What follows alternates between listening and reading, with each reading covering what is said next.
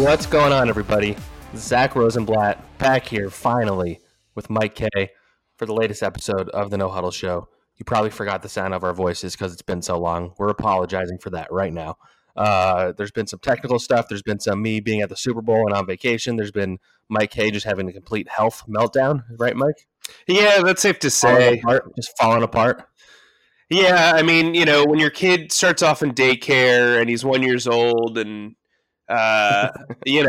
we've got my wife here who's getting sick, and then I'm sick, and like I said to you off air, I think I had like pink eye, bronchitis, and like broke out in hives within a month. And before I had a child, my immune system was pretty incredible. Like I was almost never sick, and so the mix of being up north and then having the cold weather and the weather constantly changing because it's never truly really cold in Philadelphia this winter, which is very weird, and I'm very concerned about it.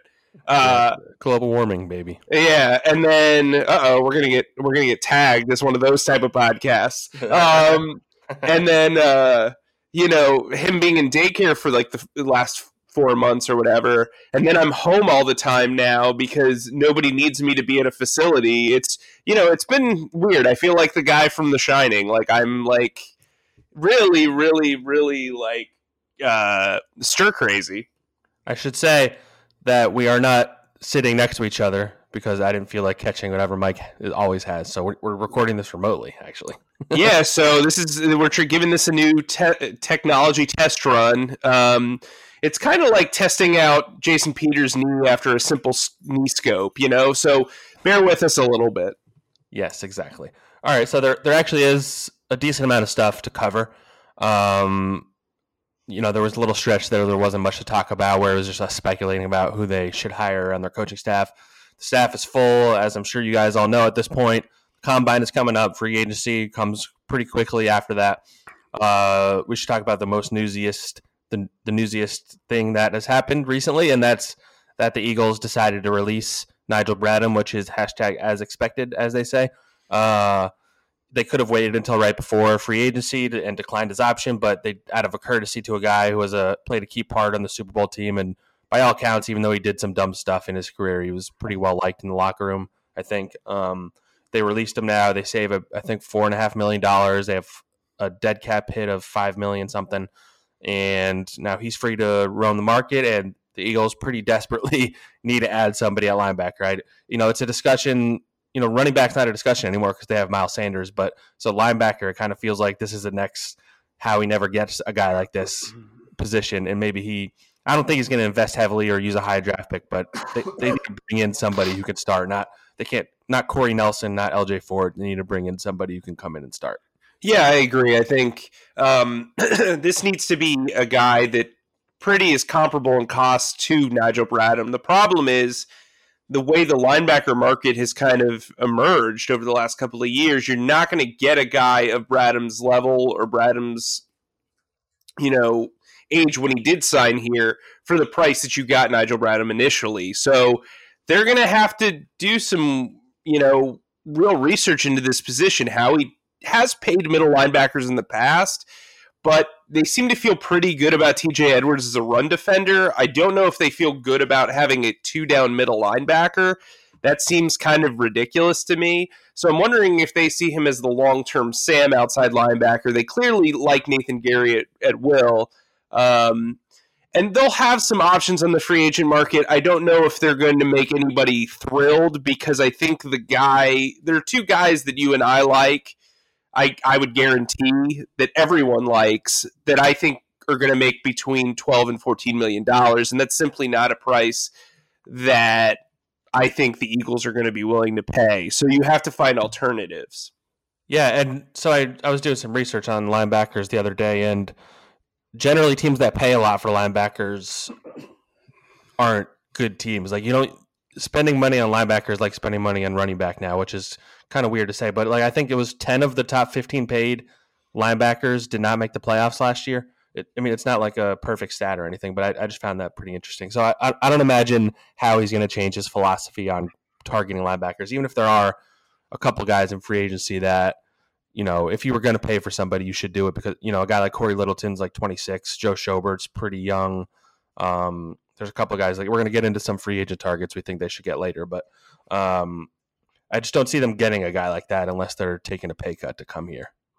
Yeah, well, not a pay cut, but probably like a cut in interest. You know what I mean? Yeah, because they're both coming off their rookie contracts. Sure. I think it's a similar situation at corner, right? I mean, there are corner and safety. There are some names out there that would legitimately make a difference and are very, very good. That said, do the Eagles want to spend a ton of money on those guys? Wide receiver, not very. It's a rough class. They're not underwhelming. They're not overwhelming. They're just whelming. You know what I mean? So it's like this free agency class is weird. It's like Robbie Anderson is going to get paid because there's just nobody else. Like it's Robbie Anderson. It's Emmanuel Sanders. It's Amari Cooper if he even hits free agency, and I guess AJ Green. And those are the four guys that are going to make probably pretty good money, and I'd probably price themselves out of the Eagles' range, I would guess. Well, my thing too is, like, it's okay to want a speed guy, but you want a speed guy who can do multiple things. You don't want to. If you're paying, you're going to have to pay him. Yes, right. If you've got somebody like Deshaun Jackson who was really good, not just because he was a speed guy, he could make possession catches, he could get open across the middle, he could do other things. You need a guy who can stretch the field, but you also, if you're going to pay him a significant amount of money, he needs to be able to function as a possession target as well, because this team's had injuries. You know that they're going to have injuries at wide receiver this year. If they draft a guy early, maybe he takes some time to develop. It's not always an immediate guarantee that guys are going to contribute, despite what happened last season with other teams. So I think this free agency period is going to be very interesting, specifically because this team does not feel like a team that's trying to rebuild. They want to get younger, but they don't want to take their eyes off the playoff prize. They've won 2 division titles in the last 3 years. They're only 2 years removed from a Super Bowl. So I'm really intrigued by what Howie is planning to do. They have, after the Bradham cut, they have roughly $45 million in cap space. I've seen a lot of people say they've got a lot of cap space, but realistically, it's kind of middle of the pack. Everyone has cap space because you prepare going into the final year of a CBA to spend a lot of money, because chances are the next CBA will increase the salary cap, it'll increase player earnings, and this way you can get guys on a good deal. I think that's a good segue into what we should talk about next, because you talked about the wide receivers and the CBA. And so if you haven't been following the CBA, there's been all this talk about all the stuff that the owners have proposed and the players have to accept. It doesn't seem like they're going to accept it right away. But the point being, and how this ties to the Eagles, is Alshon Jeffrey. Seems like there are some in the media who think it's almost a foregone conclusion that they move on from him. It's probably not that simple. I think they're waiting. If they were to do that, I think they're waiting for the CBA to be agreed to, because without the CBA, there's no post-June 1st cut. And when you do the post-June 1st cut, you can split up a cap hit over 2 years instead of having to pay like $27 million is what they would have to pay him. Yeah, I think no team in the right. Nobody's ever done it where it's that big before. Like that's a fact. So yeah. So I think they're waiting for that. If they're planning on cutting Alshon, and if they do cut Alshon, it's almost entirely because they don't like the locker room fit, I think, at this point, because they're still taking a pretty big bullet, even with the post June 1st thing. So, I mean, what do you make of that whole situation? How do you think that plays out? Well, a lot of people connect him to the Josina reports, and if the Eagles have much better investigators probably than anybody close to that situation. If they know that it's him, or they think that it's him, then yeah, they should cut him. I mean, it's 2 years in a row. You can't just, again, we're not saying that it was him, but if they think it was him, I think there's no question you move on from that guy. It's just not. It's not productive for your locker room. It's the antithesis of what you've tried to build in your locker room. Alshon Jeffrey's received the benefit of the doubt the last 2 years because of what he did in the Super Bowl year. And he probably deserved that benefit of the doubt. But, at this point, you need to rebuild the wide receiver room. You already have one aging veteran, Deshaun Jackson, who at this point is much more well-liked externally and probably internally than Alshon. And I think, it's time to build around speed. You have your big guy that you drafted to be Alshon's eventual replacement in J.J. Arcega-Whiteside, and he's got to work out. You can't have two lumbering big wide receivers and then a bunch of small speed guys. You need something in the middle. So I think if you move on from Alshon, you feel good about signing a guy like Robbie Anderson or a guy like Rashad Perryman, and then you can go in the draft and draft two guys, and then you still have Deshaun, Greg Ward, and JJ. So, yeah, I mean, he's taking up a spot. He's coming off a pretty big foot injury, and I just kind of think, like, at this point, when you want to get younger, wide receiver is the best place to do it. Yeah, it's kind of one of the more interesting stories of the offseason because the Eagles have kind of been coy with it. They never came out and outright defended Alshon and said he wasn't the guy, which is pretty telling, I think. They very easily could have just denied it, and they never did that. So, and I will say, the All or Nothing series, for some reason, didn't even mention that whole saga, which kind of blew my mind. I'm guessing the Eagles had some say in that, probably, right? I mean, yeah, but they also didn't mention. I don't think they mentioned Alshon once. No, they mentioned him earlier when they were talking about the receivers. They had that weird nickname for them. Oh, right, yeah. He was there for 6 seconds. It was mostly John Hamm talking about Alshon. It wasn't anybody else. Well, they let John Hamm talk for like 5 seconds. That was like his big dialogue there. Yeah, when Angelo Cataldi wasn't narrating it. Yeah. Oh boy. I mean, actually, I will say I did enjoy the show, but definitely had some notes, I would say. Yeah, I had. Yeah, you can read it. You literally had notes. Yeah, you can read. I just had thoughts. I will say, and I tweeted this, and we can stop talking about it after this. I thought Brandon Graham came away as the MVP of the whole series, without question to me. Absolutely. I mean, and honestly, it portrayed him in a light that's how he is too. Yeah, I mean, I think that's what I'm saying. It was cool seeing that he actually is that, and not just putting out a show for the media or something. Yeah, for sure. Yeah. All right. Another topic that's kind of been pretty big on Eagles Twitter was that the Lions are apparently looking to trade Darius Slay again. There have been Mike Clay came up with a proposal where it was a 3rd round and Sidney Jones for Darius Slay. Yep. I think we might sit on different sides of this discussion. We do. I think Darius Slay is very good, obviously. And he would be an instant impact guy. I just personally don't think the Eagles are as close to contending as maybe they do, honestly. So I don't know if trading a 3rd round pick for a guy that you're going to have to turn around and pay $16 million next year is the best move. If they traded for him, I wouldn't fault them for it, I should say. But I would, if I was going to spend that much money on somebody, I would do it on Byron Jones and not Darius Slay personally, or another guy that I'm going to talk about later. All right, so here's my take. So you brought up Byron Jones. Byron Jones is probably going to make $17 million. He is going to be on the open market. He's going to have leverage. Trading a 3rd round pick for Darius Slay, who is 29, coming off his worst season in 3 years, but basically because he had a hamstring injury and the defensive line of Detroit is abysmal. He doesn't have a ton of leverage.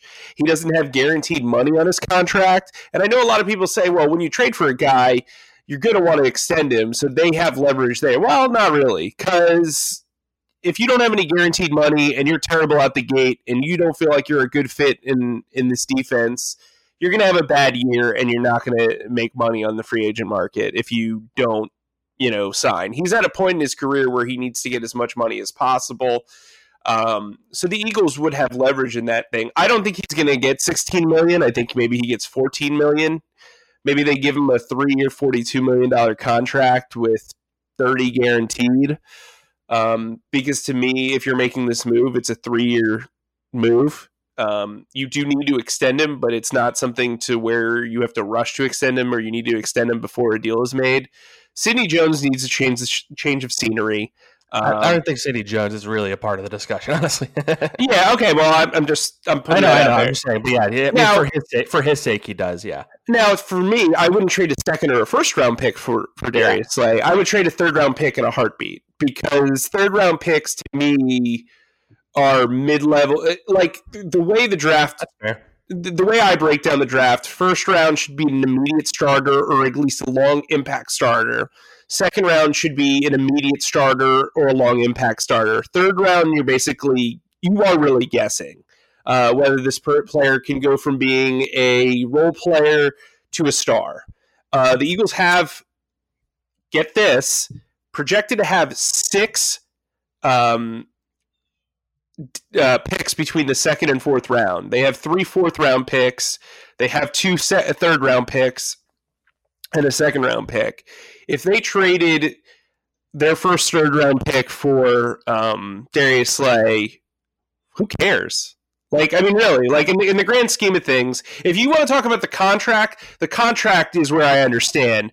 But saying that you need to hold on to 3 picks when you have 10 projected picks is ludicrous to me. Because here's the thing: a lot of people are going to say, you know what, they need to trade up for Henry Ruggs at 15 or at 14 because they want to avoid, the Broncos taking him. Well, guess what? That's going to cost you a second and third round pick.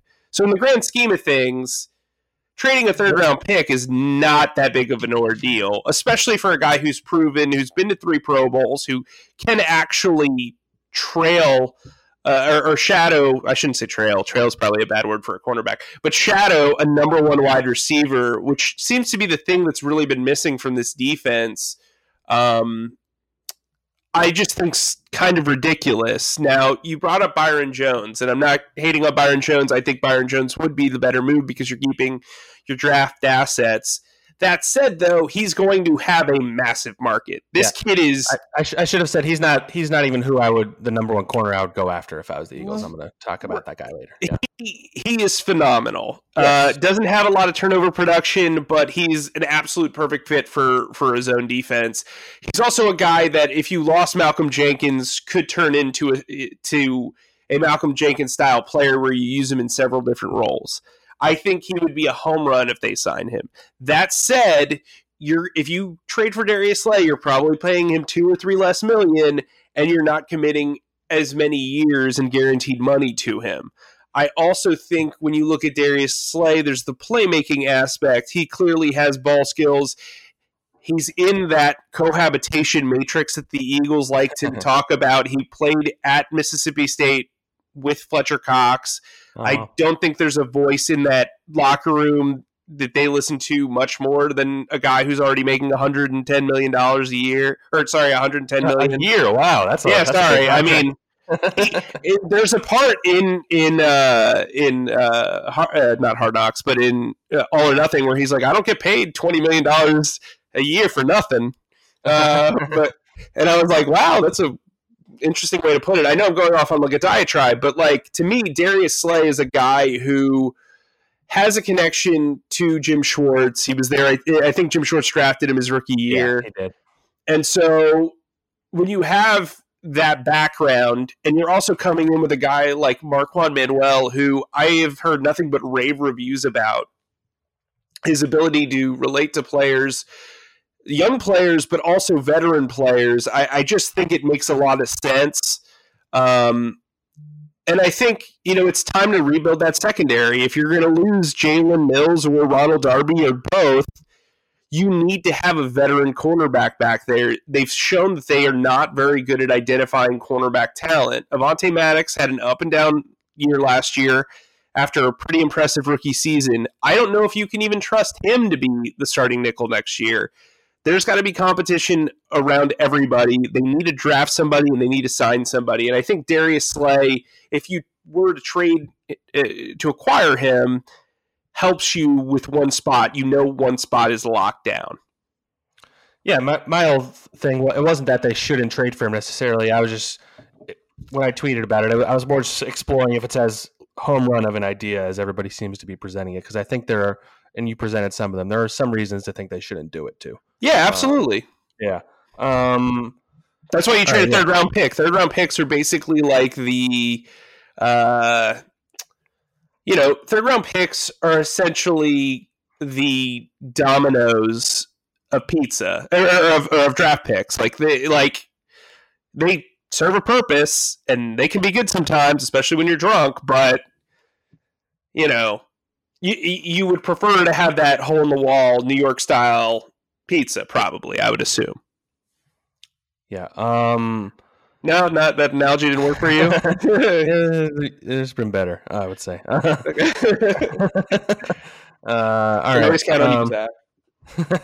Hey, you gotta hear my honest opinion, Yeah. All right, so I guess we might as well do the targets thing now before we talk about the combine a little bit. So we wanted to do if we were the GM or the Eagles or whatever, who our top 3 targets would be. We're doing it in a sort of draft style, so we both can't double up. I'll let you go first since you're a sick boy. Yeah, a sick boy. Yes. We're doing this. Neither one of us knows who the person. Yeah, exactly. So I talked about rebuilding the secondary. If you're not trading for Darius Slay and giving him a ton of money, the guy I'm going after is Anthony Harris. He has been phenomenal for the Minnesota Vikings the last few years. The only reason why they're not going to be able to resign him is because they have not done a very good job of managing their cap situation. Obviously, paying Kirk Cousins $1 bajillion guaranteed didn't work out very well as far as the cap's concerned. They did win a playoff game last year. If they don't get rid of Stephon Diggs to open up cap space, they're probably going to have to let Anthony Harris walk. Now, that said, Anthony Harris is a big playmaker. He makes plays on the ball. He's a guy who would be the perfect fit at free safety, would be a otherworldly upgrade from a playmaking standpoint over Rodney McLeod, who I think is going to get an okay contract on the open market. He had an okay year. He's also 30. I think Anthony Harris, coming off 5 years with the Vikings, is a smart move. You pick him up, he sets the tone for your secondary. The problem is he's probably going to get that Landon Collins money, which is about $13-14 million. That's probably going to. Spotrac has him projected at $13.8 million annual salary. So. Yeah, so that's going to irk one Malcolm Jenkins. And I think you're only targeting Anthony Harris if you feel like Malcolm's probably not going to like the deal that you're going to give him. Yeah. So that's going to trigger a trade. I would imagine we talked about it off the air the other day. I'd imagine you can get a 4th for Malcolm. I know that doesn't sound very appealing considering how good he is, but he is also 32 and wants a new contract.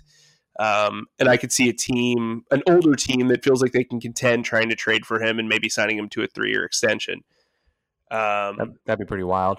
It would be pretty wild, but I do think there's some really good strong safeties in this draft, and I also think there's some lower-end free agents that could work out in that way as well. But Anthony Harris is a guy who I think is a can't-miss free agent. Yeah, and like you said, I think that if they were to go after a guy like that, it ties into how they feel or what they plan to do with Malcolm. I don't think you can get him and also pay and keep Malcolm is probably how it would play out, right? Right, yeah. I mean, well, if you feel like you want to invest, $25 million in safety, which they historically haven't really done that sort of thing. Mm-hmm. But this is what we would do, so that doesn't matter anyway. Mm-hmm. All right, so I'll stay in the secondary. The guy I've been teasing is James Bradberry from the Carolina Panthers. He's only 26 years old, I believe. He's had a really good couple of years in Carolina. He's going to be expensive. He's not going to be cheap, but I think he's going to be cheaper than Byron Jones. You could probably get him for 12 to 14 mil a year, I would guess.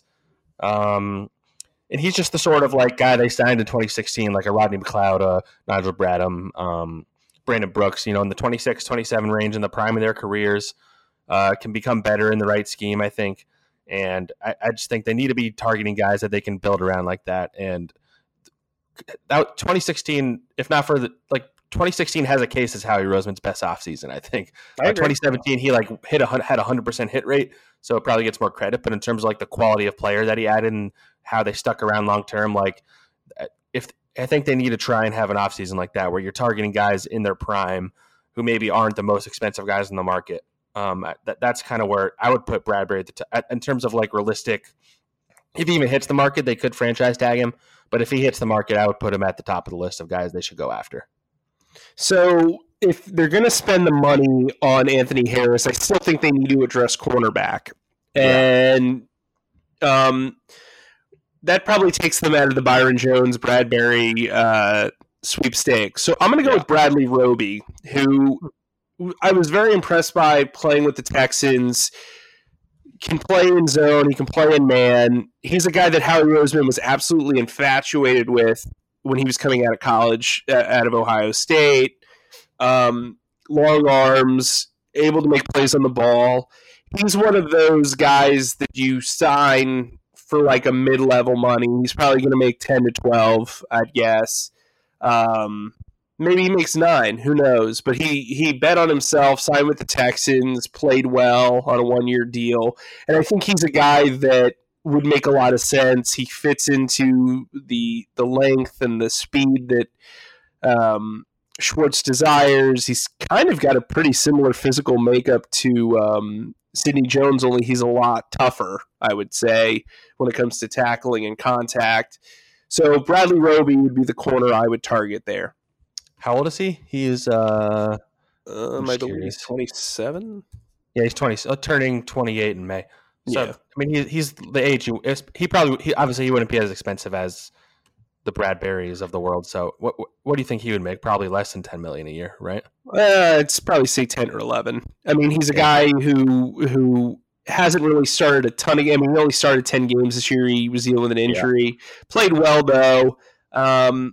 He's only been a 2-year full-time starter, but what's great about him is he has the ability to play nickel and outside. He can move around. He'd probably be your number 2 corner, and the idea would be to go into the draft and handle that need probably in the first or second round, and then maybe you've got 2 guys that you feel like you can build around. But Savante, yeah. So you need guys that can play well. I mean, he's only 5'11" and 194, but he's got some decent length.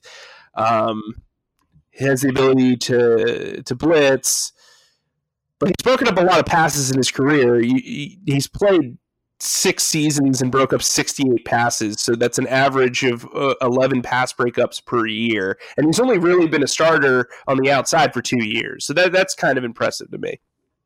Yeah, I think that's a signing that would make a lot of sense. Not if he's like the top guy you're getting, then people won't be too excited. But yeah, if it's like the scenario that you play out where they get a big name guy and then they sign him, I think that makes a lot of sense. I'll go linebacker. I like Devondre Campbell from the Falcons. Yeah, I like him too.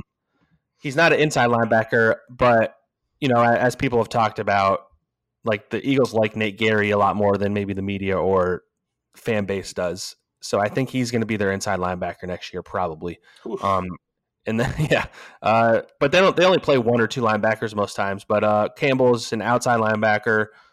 He was really productive last year. He had over 100 tackles. He's 27, I believe. And like I said, they need to get a guy. He's 26 actually. They need to get a guy who they can keep here for a few years, that they can, like a Bradham, like you said. And I think he's the closest thing to that on the free agent market. There are a couple other guys that are interesting, but since we're only picking 3, I'm going to go with Devondre.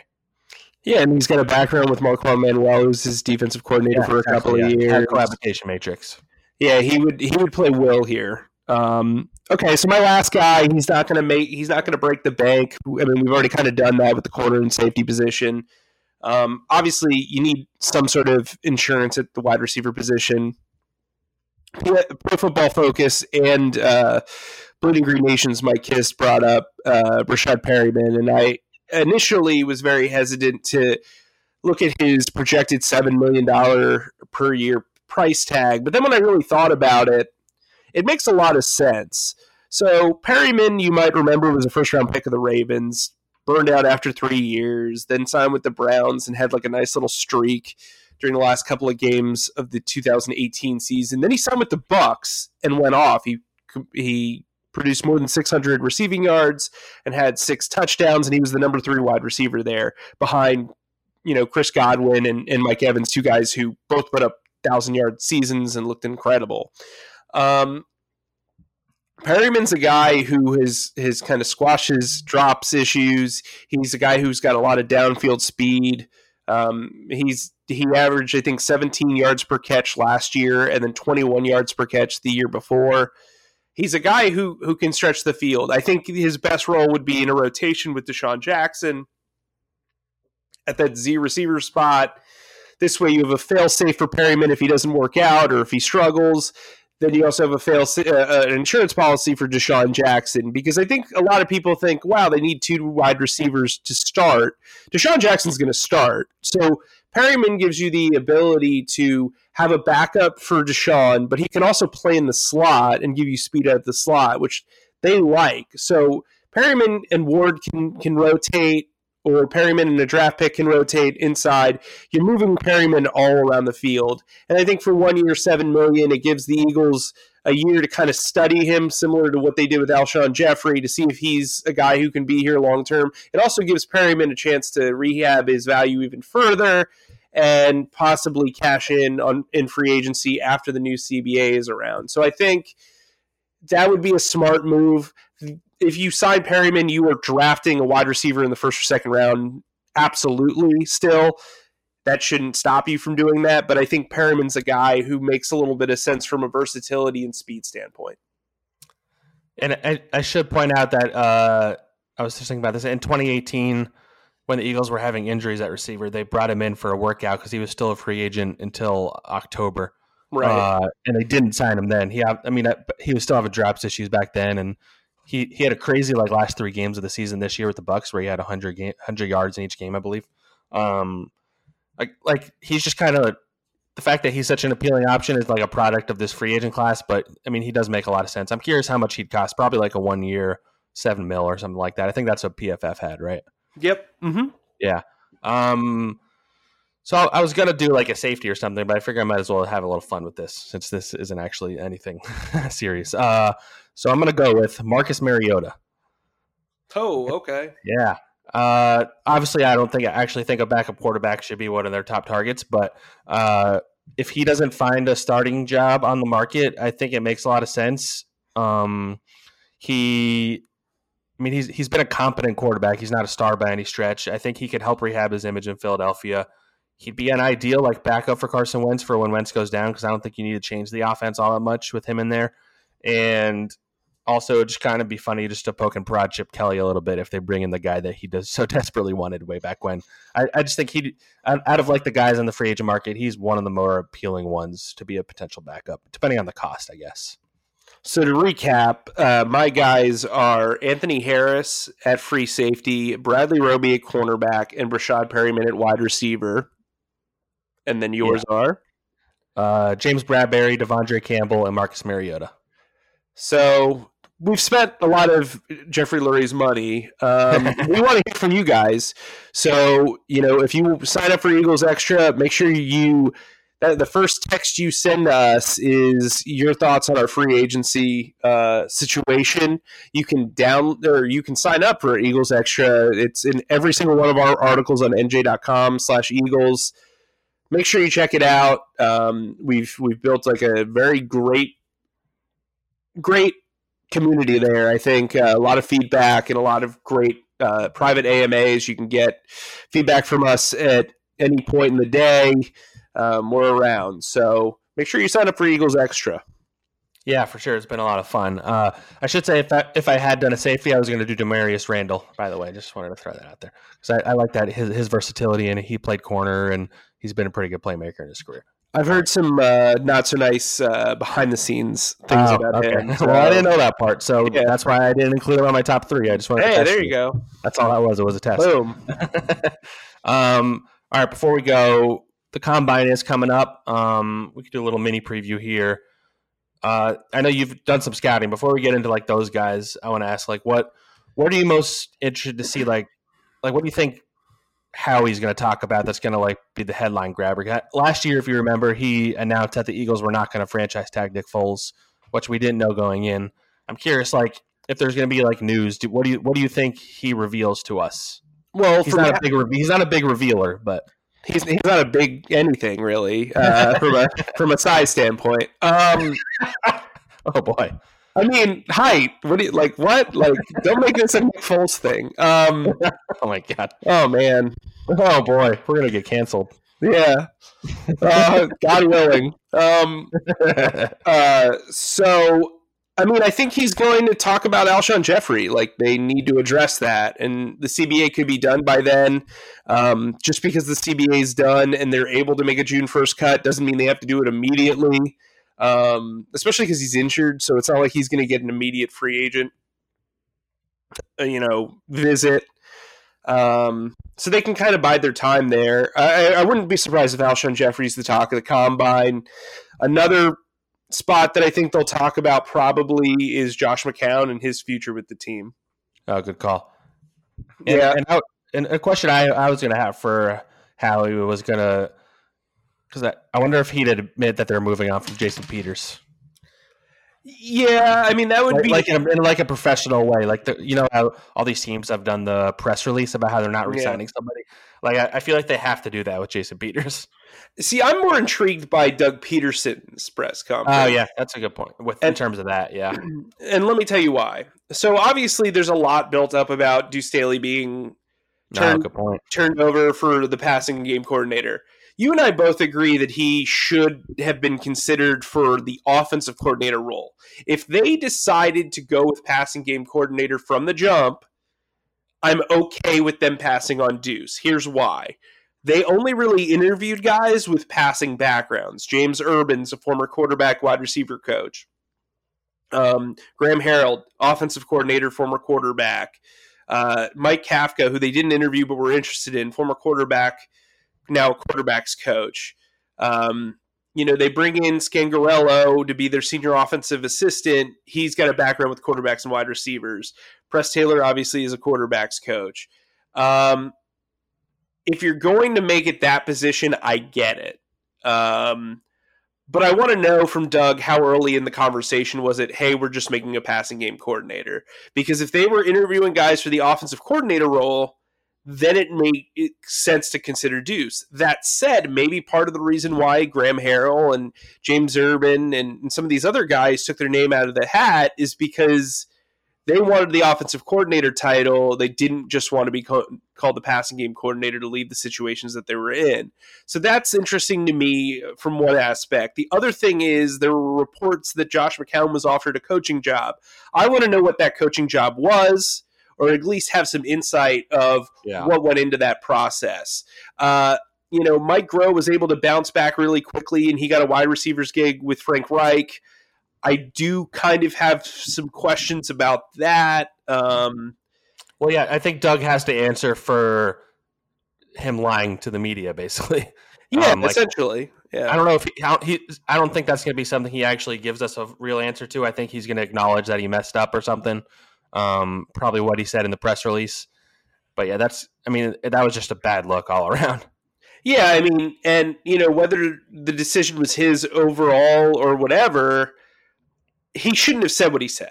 And I mean, I don't even think the question was very complicated. So for him, are they coming back? And he said yes. So. Yeah. So again, that's interesting to me. But yeah, I am looking forward to all the other stuff at the combine. I was going to say. So who are? I know you've watched some film, but who are some guys? I mean, we don't really get to actually watch them working out. I don't believe, but we don't.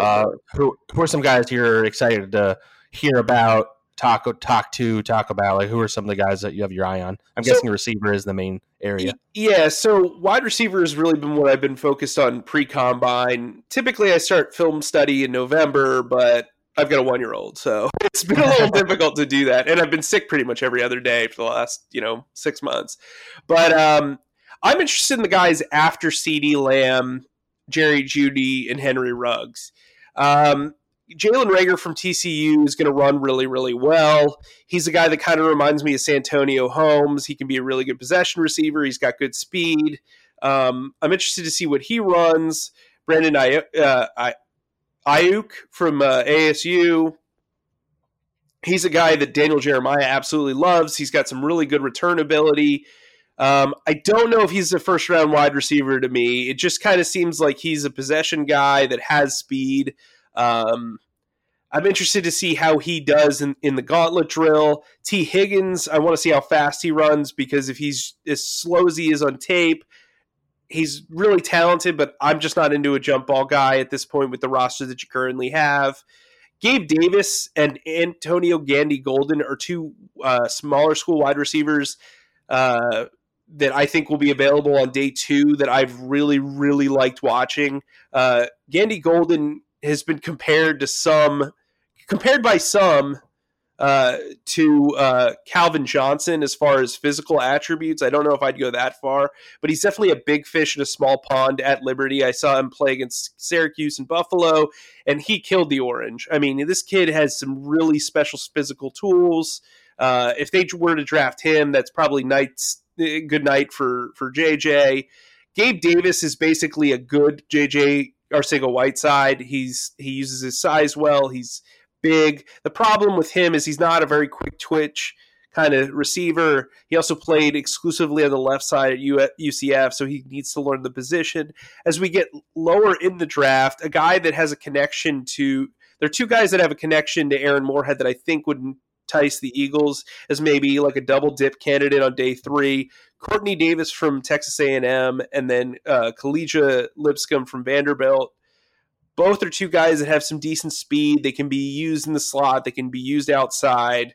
I think they'd be upgrades over, the Rob Davis and Deontay Burnett types on the roster. I think they would play pretty well.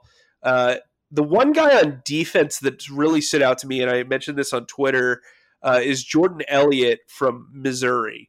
This guy is going to be a special player. He's probably going to be taken, from what I've seen, the projections, 2nd or 3rd round. He's a guy that kind of reminds me of Malik Jackson a little bit. There's some Timmy Jernigan to him too. He's got a great motor, nice size, really good vision as a pass rusher. He's got good burst. I just really like him, and I think he'd be a really good 3rd defensive tackle in that rotation and eventually take over for Malik Jackson. Yeah, I imagine, next week is going to be, where Twitter is like full of guys saying teams they met with, which doesn't actually mean all that much. But I imagine that there's going to be a lot of wide receiver talk, and Eagles fans are going to be very curious to see how Henry Ruggs performs, because he's like the guy this year. Yeah, for like Eagles fans. He's like the Eagles fans guy. He's for sure Hollywood Brown this year. Here's my thing, though, okay? A lot of people have said they have to get a wide receiver in the first round. Let me dispel that. So just last year, the Eagles had to get a wide receiver in the first round, and Hollywood Brown was available for them. He would have been there, but they decided to trade up and draft Andre Dillard because they saw the way the tide was turning with Jason Peters. They put it off for far too long. He fell. They liked Dillard. He's now the starting left tackle probably.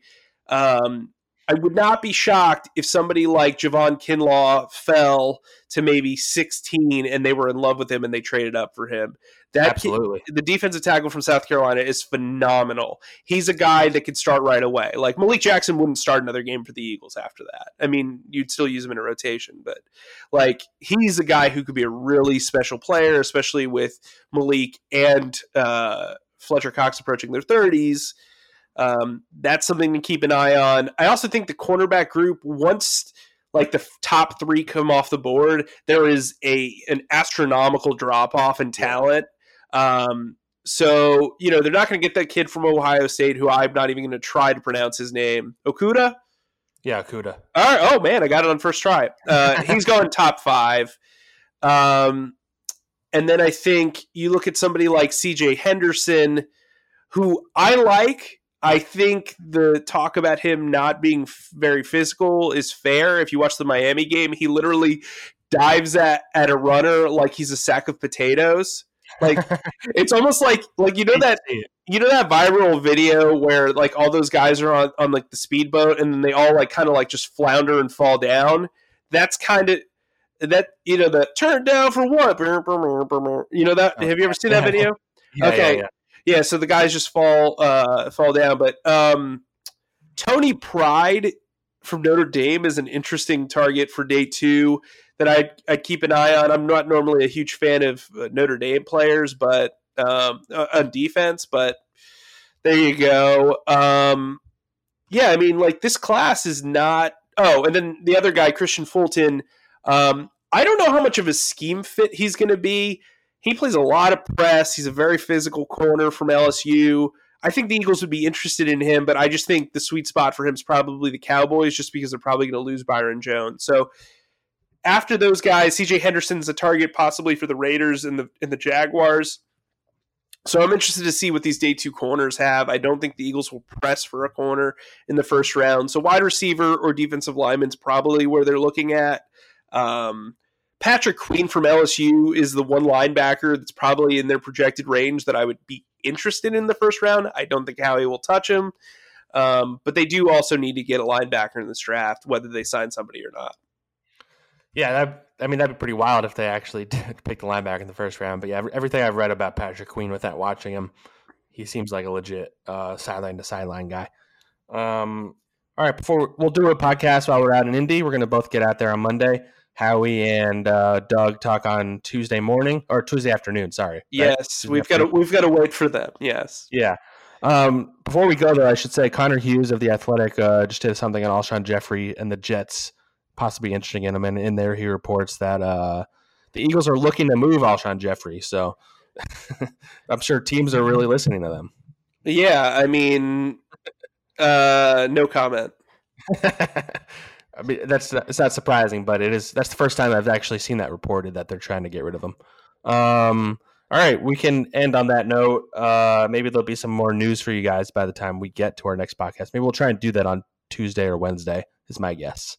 You got any last notes before we head out to Indy?